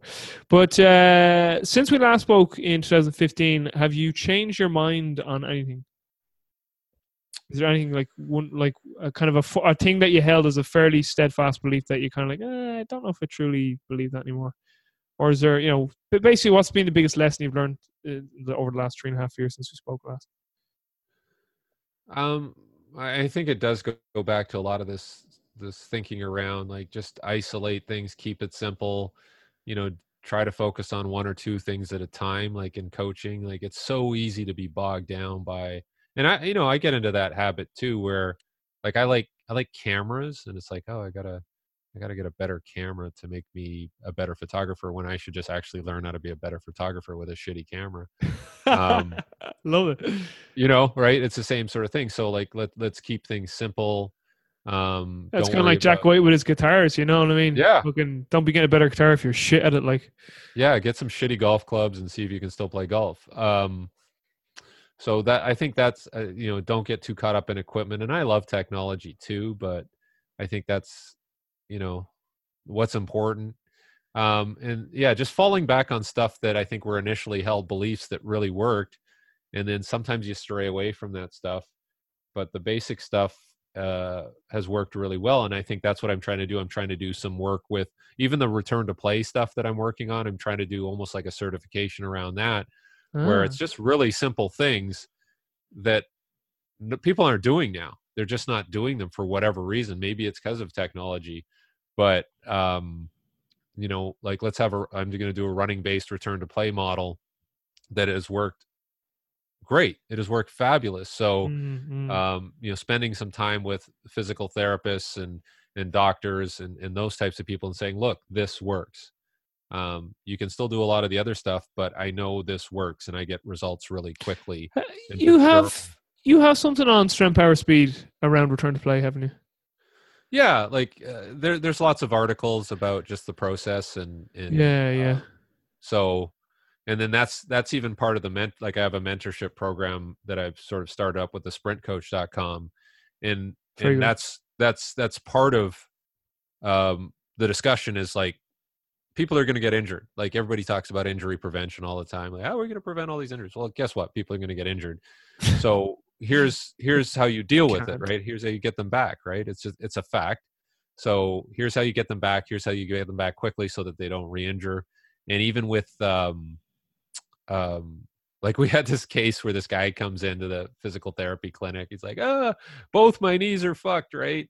And so, the physical therapists are all going around like, okay, what is it? Like, how's his core strength? And how, blah, blah, blah. And I said, okay, it's a bilateral knee pain on the outside of the knee, right? Like, oh, ITB, whatever, IT band. And I said, okay, well, what do you do?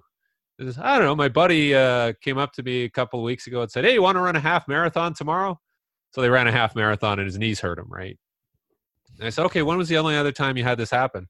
Oh, the same buddy, like 6 months ago, he wanted to go on a 20-mile hike up and down this mountain. We did it. My knees hurt. I'm like, okay, do you actually prepare for these things? Do you actually train? Do you actually have a training? No, I just do it.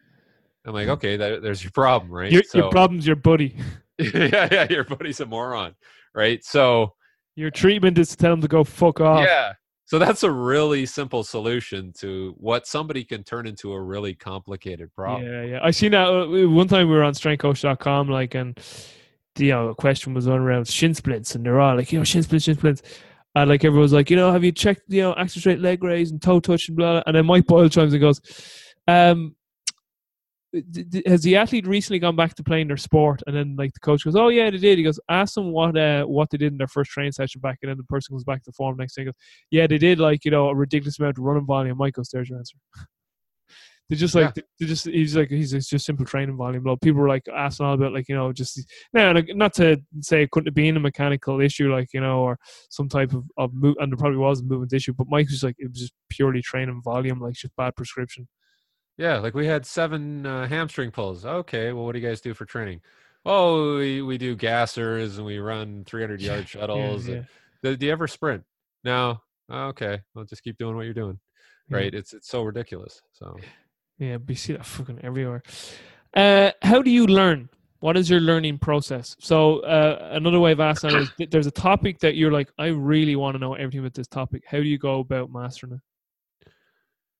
You got to find people who know that topic. Like you got to talk to people. Like it's so easy to go like, oh, all this information's on the internet and I can just self-learn. And like, you got to talk to people. Like you got to put yourself in a position where you're in front of somebody and they're sharing their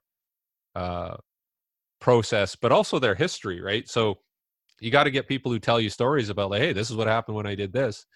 And if you can find great people who are storytellers and can pass on information about a very specific topic, it's really easy to learn.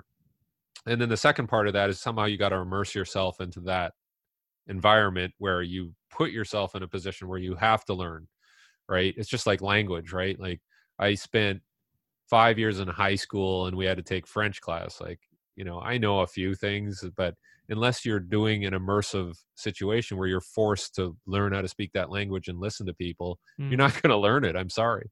So, those are the two things. Find somebody who's an expert and then put yourself in that scenario where you have to learn. How can you tell though if the person is an expert? So like, how can you tell somebody is competent? Because like experience doesn't equal expertise. No, this is true. Like the 10,000 hour rule is just really bullshit, right? Damn so you, Gladwell.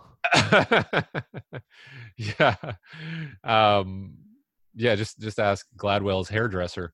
But I just lost him as a listener now. Fuck you, Derek. I don't think Malcolm listens anyway. He's Canadian. He'll understand.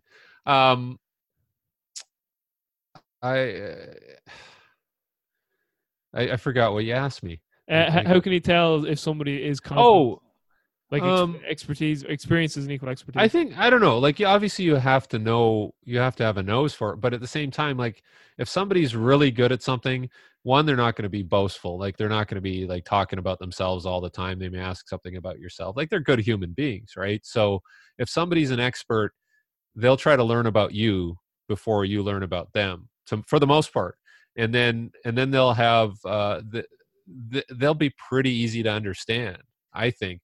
But if they make it complicated, like, just turn and run. Like, if they try to because they're only trying to make it complicated to show that I'm an expert, right? But there's two parts to it. The one is, like, as you know, you have to have some competency, some knowledge, right? But you also have some ability to communicate and connect with people to transfer that knowledge. It doesn't matter how smart you are. We know a lot of smart people who we can't pull the information out of their head because they're just mental morons when it comes to socializing with people. So I think that's huge. Like, you can have somebody who has 40% of the knowledge of some other genius, but if that genius can't get it out of his head, and that, at least you can get that 40% in a really digestible form from the person who can relate it to you. Yeah. And that's useful. So I just think, you can figure it out very quickly who's an expert. Like, there was one scenario where, again, this physical therapist like hired this guy, like, oh, I know how to get more business for you. And you jump on calls with me and I'll walk you through and how to, get more patients and maximize your revenues and all that. And then you get him on, and the guy was a dick, like, right off the bat. So I'm like, fuck this guy. Like, I don't care how smart he is. He's just an arrogant dick.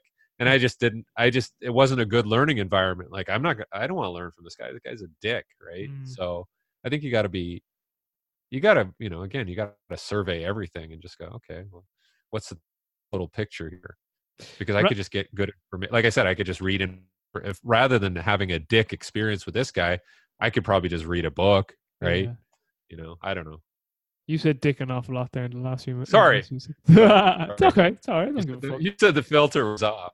Oh, yeah. I'm just saying though, that I haven't heard the word dick used that much in a while. Dick. It's an unfortunate name too, isn't it? Dick Richard. Where Dick and Richard? How do you get Dick and Richard? Anyway, if you weren't, this is a random question, if you weren't Canadian, where would you have liked to have been from? Do you think? Where would I like to be from? I love the way you've hesitated and haven't even like. I don't know. Like, I just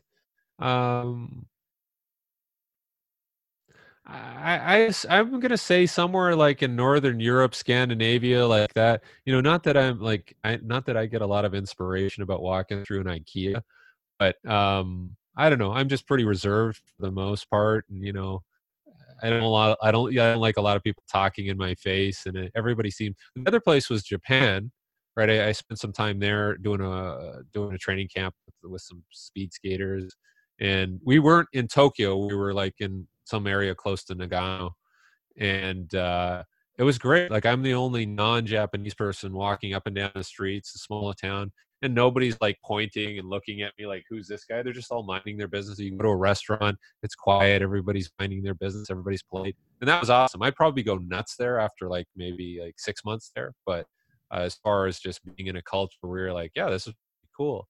So Scandinavia or Japan. That's what I'm gonna say. I'm gonna go with that. Sorry, internet connection's a bit dodgy there. Just give it 2 seconds. It just went a bit unstable. The Wi-Fi. It's back there now. Did you hear me though? No, yeah, you were a tiny bit now, but like you said, Scandinavia or Japan.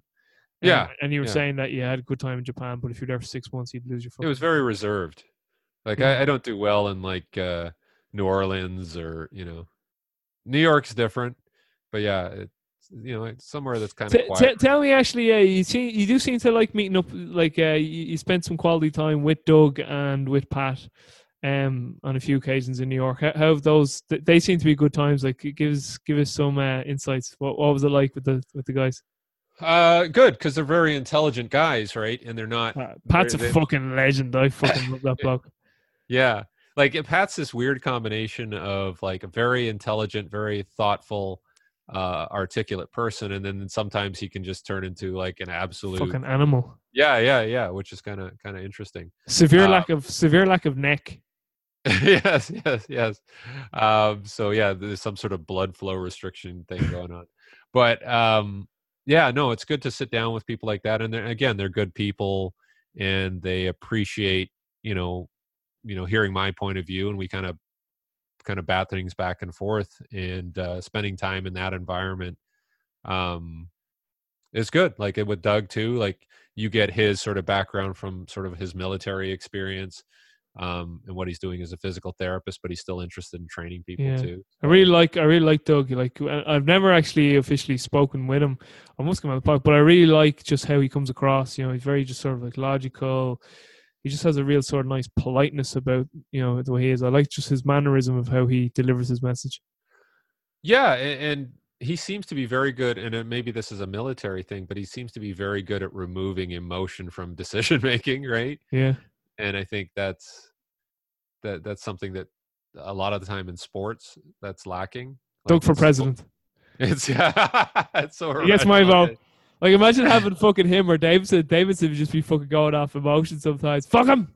Yeah, Davidson could be vice president. I think he would be a good vice president. He'd be like TR. He'd be like Teddy Roosevelt. Yeah, he'd be just fucking Yeah. wrestling people and all. He'd be great. The two boys are legends. Well, I'm very close with Pat. Like, I've met him when we were in Arizona. He was down for PR course, so I got to meet up with him in person, and we regularly speak on the podcast. But yeah, he's great. I gotta get the fuck out of here because I gotta go home and eat. But I have two more questions for you.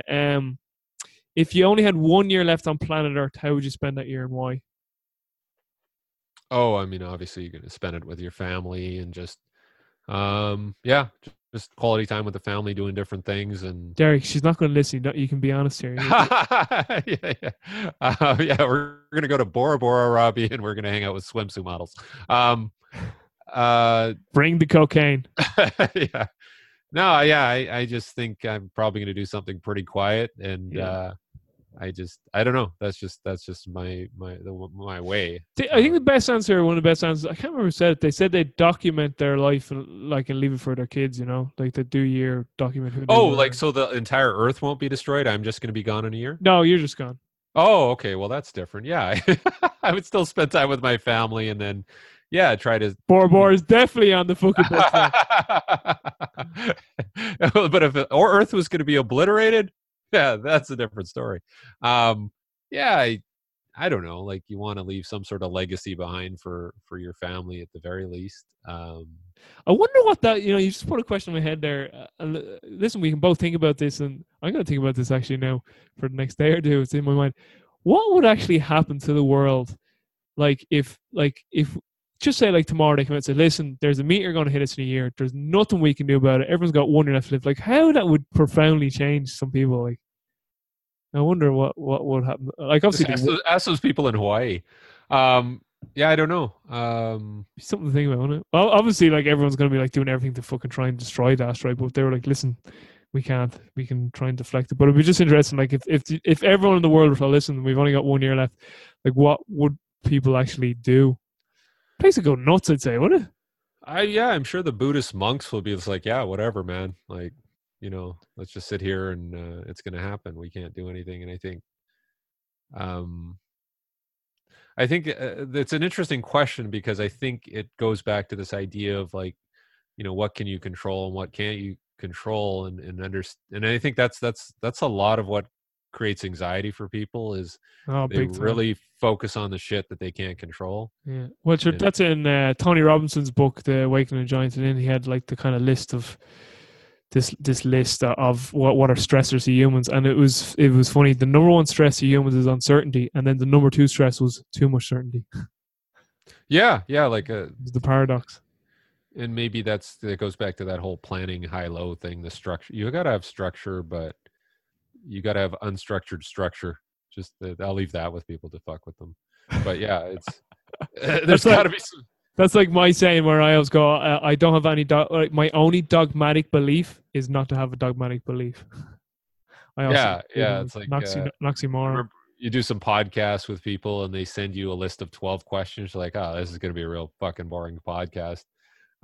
Especially for me, right? Like, I gotta, okay. Question 1, what books have you read? Okay. Question 2, who was your inspiration? What's the best exercise for speed? I don't know. If you were on a desert island and you only had one piece of exercise equipment, what would it be? That can be shit. Right, last question for you. We're going for dinner, and you can bring 5 people to this dinner, dead or alive. Who would you bring? And why? And your family. Would they be alive at the dinner? Yeah, of course. Yeah. Like Weekend at Bernie's? No, they'd be stinking if they weren't like yeah. Fucking mad thing. Your family, your family don't count. No, they're dead, but we bring them back and they're fully alive. Well, we're bringing Charlie for sure. You'd be there fucking telling stories. Can I just tell you one quick thing? One of my favorite Charlie clips is in. I'm nearly sure it's the Vancouver fucking seminar. I think it was from 2002. Yeah, it was the one he did in 2002. and he's shown a video of Donovan Bailey's 100-meter, and he's also shown clips of Ben's 100-meter in '88. And there's some young coach in the front, and he has no clue about like what happened with Ben in '88. Like, he's this young coach, and he puts his hand up and he asks Charlie.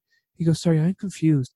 Ben's time is faster than Donovan's, but it says Donovan's is a world record. Why is that?" And then Charlie goes to him, "Young man, you've clearly never heard of the term Stalinism." And everyone just starts erupting laughing. I like the young fella hasn't a clue what he's on about. Doesn't even know anything about Stalin. And he goes, "Stalinism means like you just you completely just gone from history. You never existed." And he was just like, he left it to the young fella to figure out. But Did you see that movie, The Death of Stalin? No, I didn't. And I love history now, so I'll watch that. Oh, you gotta watch. It's like a dark comedy. Like, it's like Steve Buscemi plays Khrushchev, and yeah, it's really good. I would watch it. Anyways, if you're a history buff. Right, so you have Charlie. Okay, so we have Charlie, and Charlie was like, just sort of classic for telling the same story over and over again. Because obviously I've spent a lot of time with him, and I would just let him tell it again. Okay. Oh, there's this time when we were in Provo, Utah, blah blah blah blah, and you're just like, okay, yeah, I'll take it again. Yeah, just keep telling it. I don't care. But I probably heard the same stories like 20 times over. But that's great. Like the whole Donovan Bailey thing is hilarious because I guess Donovan Bailey had a lot of meetings with Charlie before he started on his course to become the world record holder or whatever. So, Charlie has a lot of reach, let's just say. But let's see, Charlie. What about Einstein there? He's behind you. I don't think he would be very interesting. Yeah, this is what I said. A lot of people saying, I was like, what would the conversation be like between? He'd be talking about shit you wouldn't know, like. Yeah, well, we're gonna have Bruce Lee there, that's for sure. A lot of these people that probably left too soon. I've been on YouTube watching like these old live performances by Jim Croce, the guitarist. Yeah. And I just find it fascinating because the guy, again, he died at around 30 years of age, and I think this whole idea that he became more famous after he died was intriguing to me. It's kind of like the Bruce Lee thing too, right? Like, yeah. So okay, so we're gonna have those two guys from the 70s. Charlie. So how many? I got two people left. Two more. Yeah, you're doing good here. No, because most people are fucking horrendous at this. They start panicking because they're like, "Oh, my answer won't be profound," and they're like, "Can I think about it?" I'm like, no, give me fucking 5 people now. Yeah, I'm not gonna have too many coaches. I just don't find they're interesting people. But if I were to pick, like, is there an actor? There must be another actor out there. Derek, just so you know, I couldn't give a fuck about any of this. Like, when I ask about books, they're like, "Oh, sports book," and I'm like, I don't give a fuck any book. I don't give a shite what it is. It's like when I had Tim DeFrancesco on. It's the last podcast that's up. And like Tim had been on a number of podcasts, and everyone asked me, "What was it like to work with Kobe Bryant?" And I said, "Tim," I said to him on the podcast, you can hear it. I said, "Tim, just so you know, I don't give a fuck. You worked with Kobe Bryant. I couldn't care less. And I want to talk about Kobe. I want to talk about like the burnout that you had at LA Lakers and how much you ended up fucking the job just sucked life out of you." Anyway, you have 2 more. I think there's a lot of people you think would be interesting, but they probably would be really boring and it would disappoint you. So you don't want to ruin that. It would be interesting to talk. Like, there was some for the screenplay that we're writing.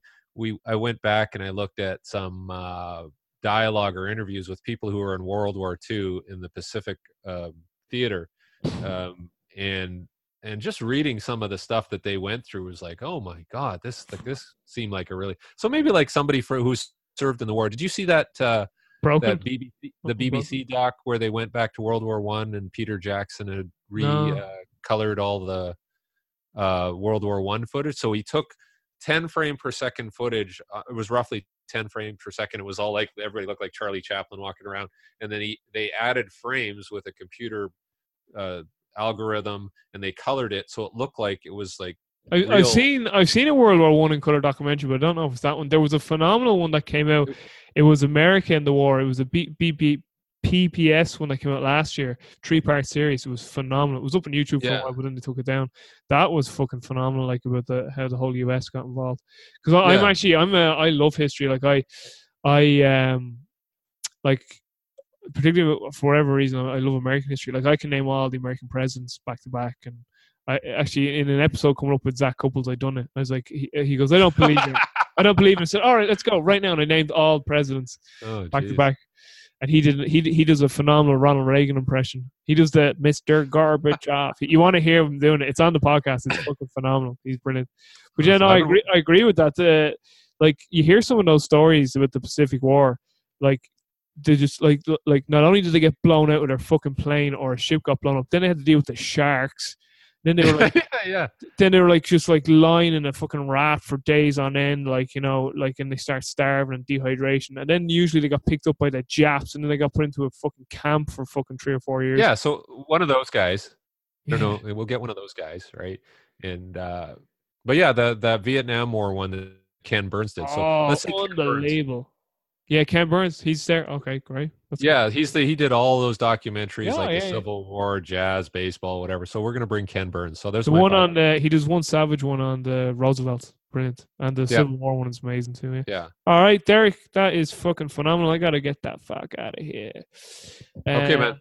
Thanks a lot. And listen, I really appreciate it. This won't be up for what do we know? We're in January. Probably won't be up till about Marchish. But listen, just let me wrap up here. So for everyone listening, you're spoiled, rotten people with all this information. Derek's an absolute legend. I speak to him all day. He's my type of guy. But for everyone listening, thanks for the earbuds. And as I say at the end of every show, take care, be well, and stay strong.